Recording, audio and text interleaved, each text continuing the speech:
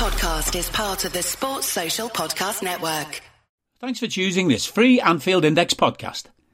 If you'd prefer to listen to this or any of our other shows without adverts, then now's the time to check out Anfield Index Pro. With AI Pro, you can supercharge your entire listening experience. You'll not only get all of our podcasts without the ads, but you'll have them far faster with our Quick Publish feature available exclusively for subscribers. AI Pro also puts you in the heart of our sound studio, with an option to listen to many of our shows live and interact with the podcasters in real time as the shows are recording. Upgrading couldn't be easier. AI Pro is available on all popular podcast platforms, and we have our own apps for Apple and Android. Just head on over to AnfieldIndexPro.com and get started today. Hello and welcome to the Daily Red, your lunchtime catch-up on all things Liverpool FC on a Thursday where people are still dealing with the fallout of Tuesday night's media dump, where stories came out that Liverpool were no longer pursuing a transfer for Jude Bellingham. As predicted yesterday, there's still meltdowns going on across the board with people trying to level blame at everybody. And of course, there is going to be blame to be levelled if the case is that Liverpool have pulled out of a move for Bellingham. But as I said yesterday, I do think it could actually, in the end, prove to be a smarter move. You know, if Jude is going to cost that 130 million, I mean, you'd get Caicedo and Ugarte for that money and be much better off than you would with just Jude. So not getting Jude shouldn't be witnessed as the end of the world as we know it. It's probably the smarter thing to do. In fact, it's definitely the smarter thing to do. But I do understand why people are upset. I understand that people are upset that this season was written off. And I said yesterday it was unacceptable that this season was written off. I understand that people have gotten their hopes up on Bellingham because of the reporting and the rumours around the deal. And like I said yesterday, it may well be that that deal still happens. This, I believe, is probably just a negotiating ploy by Liverpool. But today then you have a story in The Athletic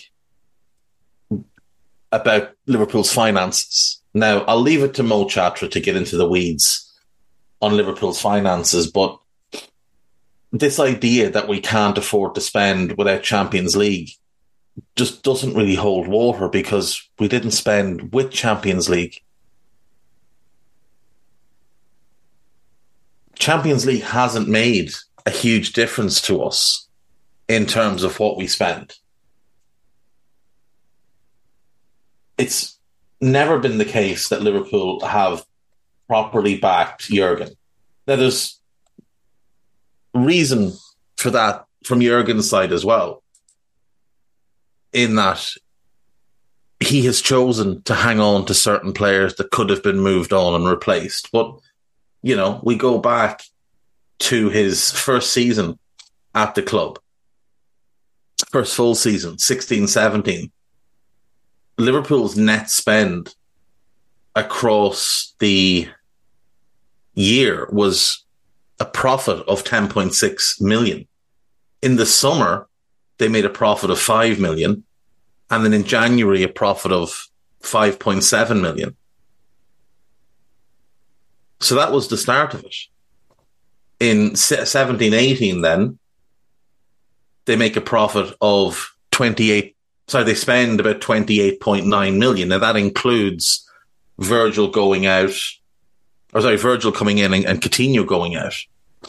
168.9 in spend on Salah, Solanke, Robertson, Ox and Van Dijk, and 140 coming in for Wisdom, Leva, Stewart, Sacco, Coutinho and Cameron Brannigan.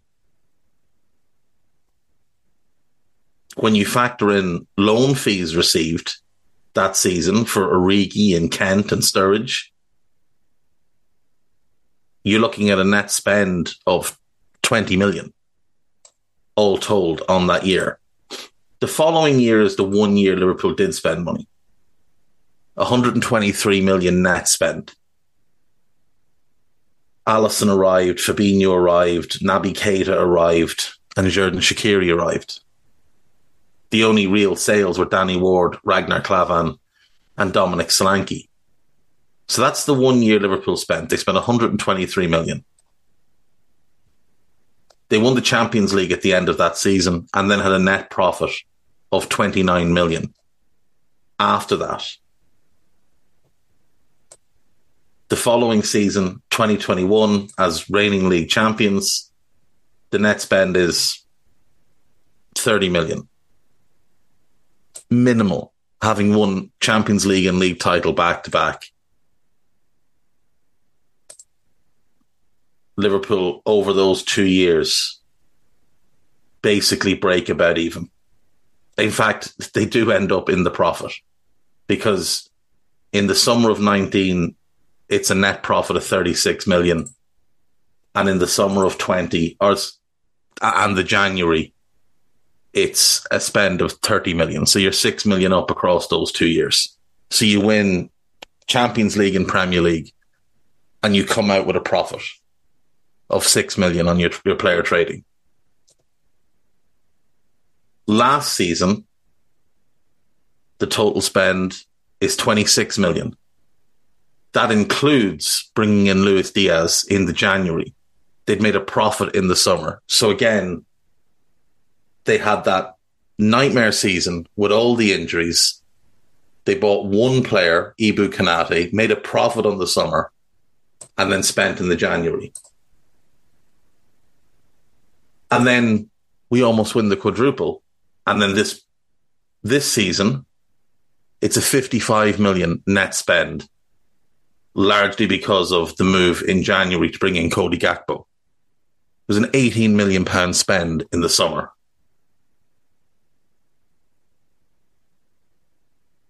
Like, it hasn't mattered to Liverpool having Champions League football. Just hasn't.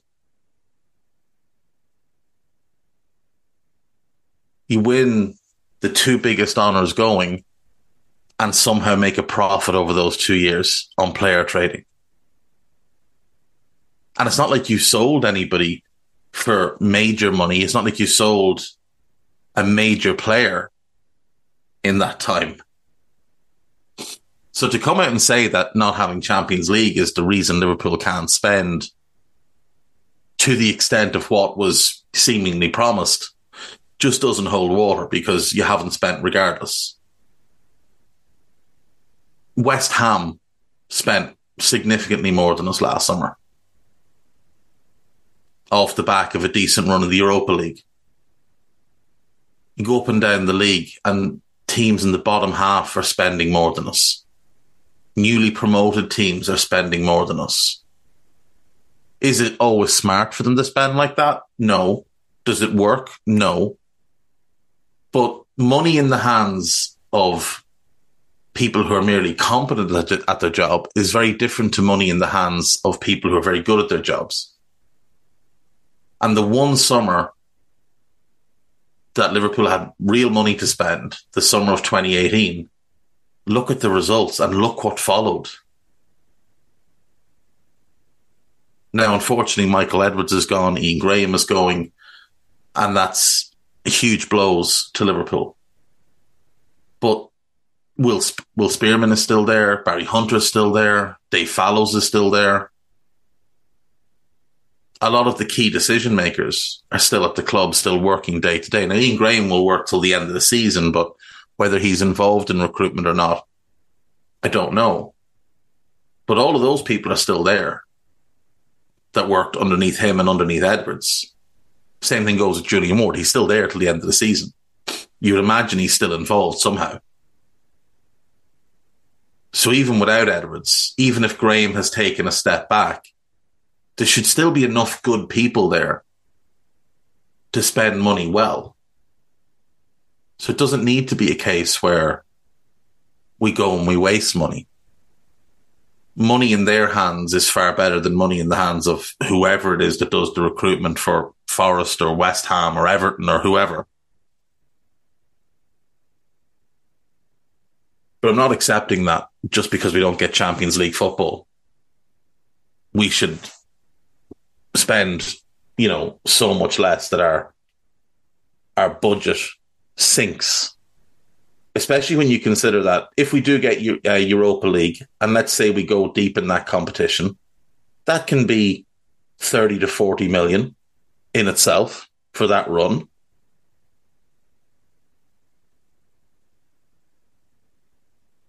You've got an improved deal with Standard Chartered. That's an extra 10 million a year. Expedia's deal has gone up. That's an extra 5 million. The new Anfield Road will be open. There's an extra 10 million or so a year that stand is meant to bring in. So all of a sudden, between the stand, Standard Chartered, Expedia, that's 25 million. The Europa League could be 30, 35. That's 55 to 60 million. So it's not 100 million hit by not making the Champions League. It just isn't. There's also no guarantees you get out of the group stage in the Champions League. Now, we generally do, but there's no guarantee of it. You get a bad draw, all of a sudden, things can become very difficult. We shouldn't accept that this is the narrative that will be pushed. We need to push back on that. On This Is Anfield, the lead article is Liverpool have questions to answer after predictable transfer U-turn. It's obviously around the Jude deal. There is a piece about Trent's role that he played against Arsenal, which a lot of people got excited about, even though it was fairly similar to the role he's played a number of times this season. 14 midfielders linked with Liverpool so far. So Joanna Durkin has put together a list here. Mason Mount is the first player mentioned. Matheus Nunes is the second player mentioned. Conor Gallagher is the third player. Now, she's given these ratings. Mount, she's given an 8 out of 10 for suitability and a 9 out of 10 for likelihood, which I think is far too high for likelihood. I think suitability, I think he is about an 8 out of 10. Matheus Nunes, 7 out of 10 for suitability.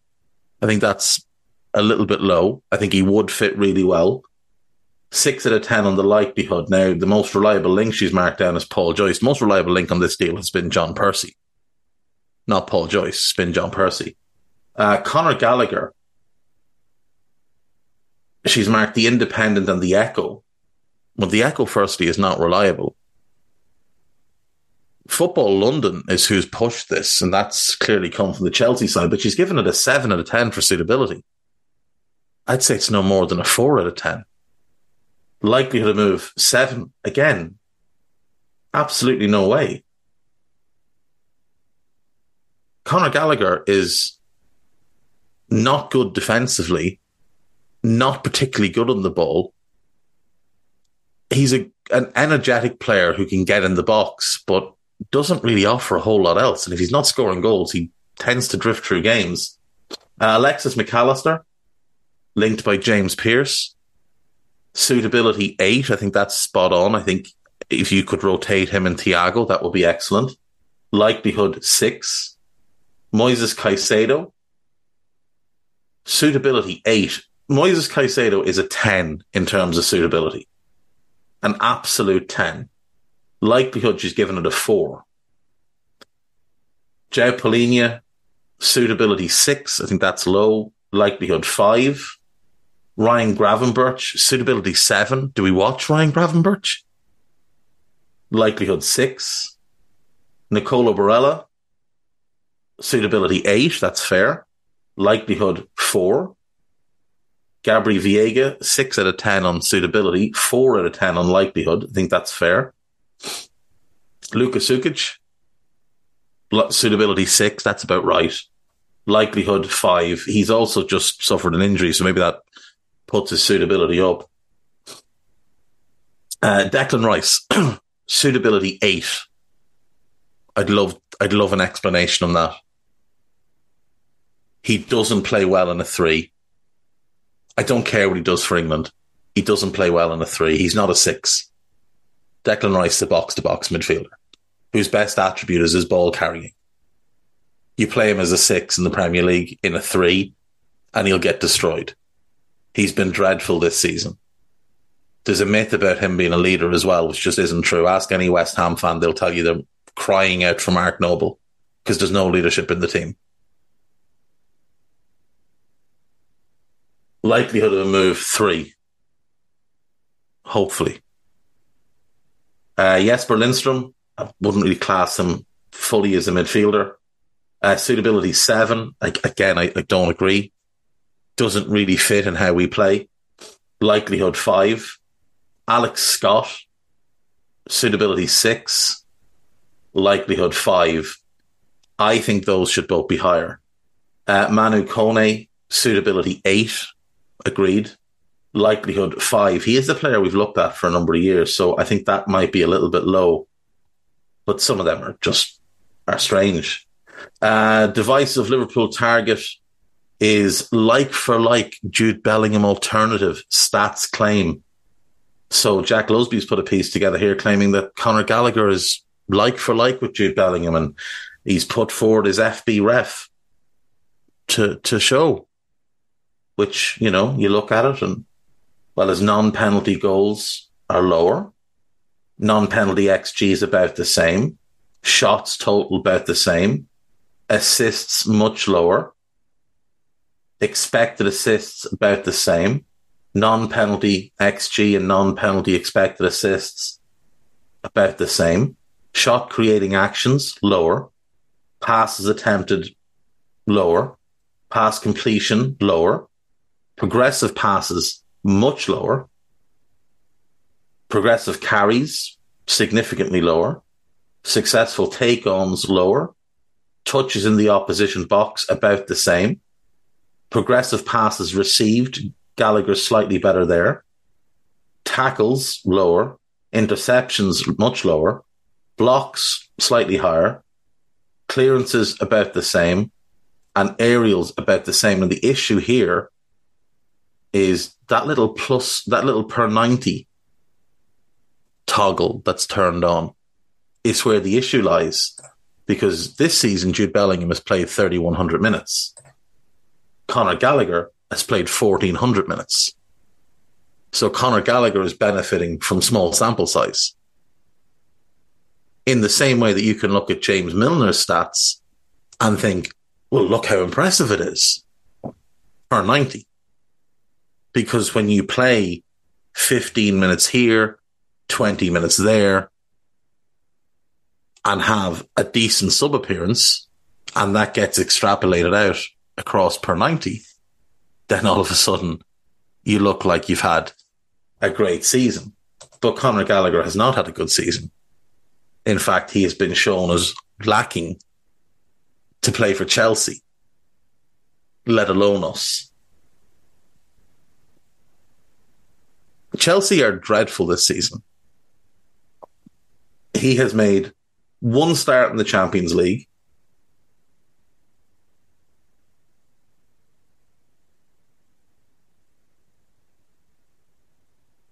Nine in the league. And in those games, Chelsea lost to Leeds, beat West Ham, beat Wolves, lost to Brighton heavily, lost to Newcastle, beat Crystal Palace, drew with us, drew with Fulham, and lost to Wolves. He did play the 90 in the FA Cup when they got walloped by City, and he didn't start in the EFL Cup game. So, he's a bit part player, benefiting from small sample size. Bellingham plays pretty much every minute of every game. You can't compare them statistically when you want to use per 90 numbers. It's just foolish. It's just really, really foolish. Liverpool journalist claims Aurelien Tchouameni interest could be resurrected. Now this, folks, would get me very, very excited. Dave Maddock, unfortunately it's Dave Maddock, but Dave Maddock has said Liverpool could potentially kick the tires on Tchouameni again. And let's be fair, he is the perfect number 6 to bring in. Can also play as a box-to-box midfield. And as I said yesterday, if you could get him for, let's say, 60 plus add-ons, and let's say the add-ons are an extra 10 or 15 million, and make the same offer to Brighton for Caicedo, you can get the two of them in. That's better than just getting Jude, or getting Jude and Conor Gallagher, let's say. Because it'd be similar money, 160, 170 million plus add-ons. Well, you'd be much better off with Tchouaméni and Caicedo, both of whom have the potential to become world-class. And then you could just buy maybe an Alex Scott or somebody cheaper to be that third midfielder that you bring in. You just try and patch it together. Those two are young, they're powerful, they're fairly resilient. Neither of them have had huge injury issues. Caicedo doesn't really have any problems that way. Tchouaméni's had a couple of niggles this season, but that's about it. You get the two of them in with Thiago, who you can now manage.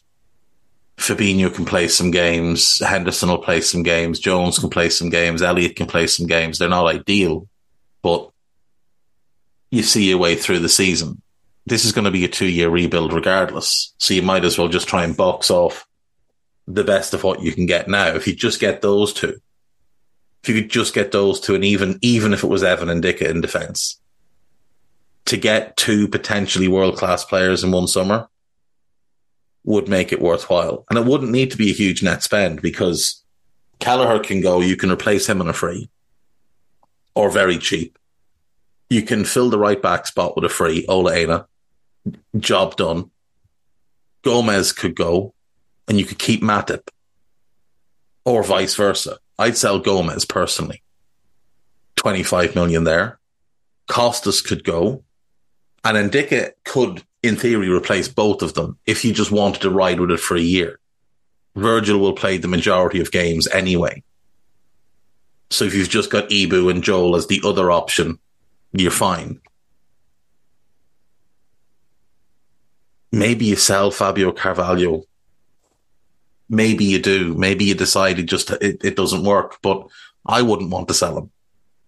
I'd like to loan him and see what he can do when he goes and plays somewhere. But, if you sold Costas, Gomez, Kelleher, Nat Phillips, you're probably looking at bringing in 55 to 60 million. So if you signed Tchouaméni, Caicedo, Ndicka and Ola Aina, 2 on a free, Bosman, 2 for 80 million plus add-ons, less those sales, you're working out at about 100 million of a net spend. There's no reason that we couldn't do that. None at all. Even without Champions League, there's no excuse. Let's go to Liverpool.com.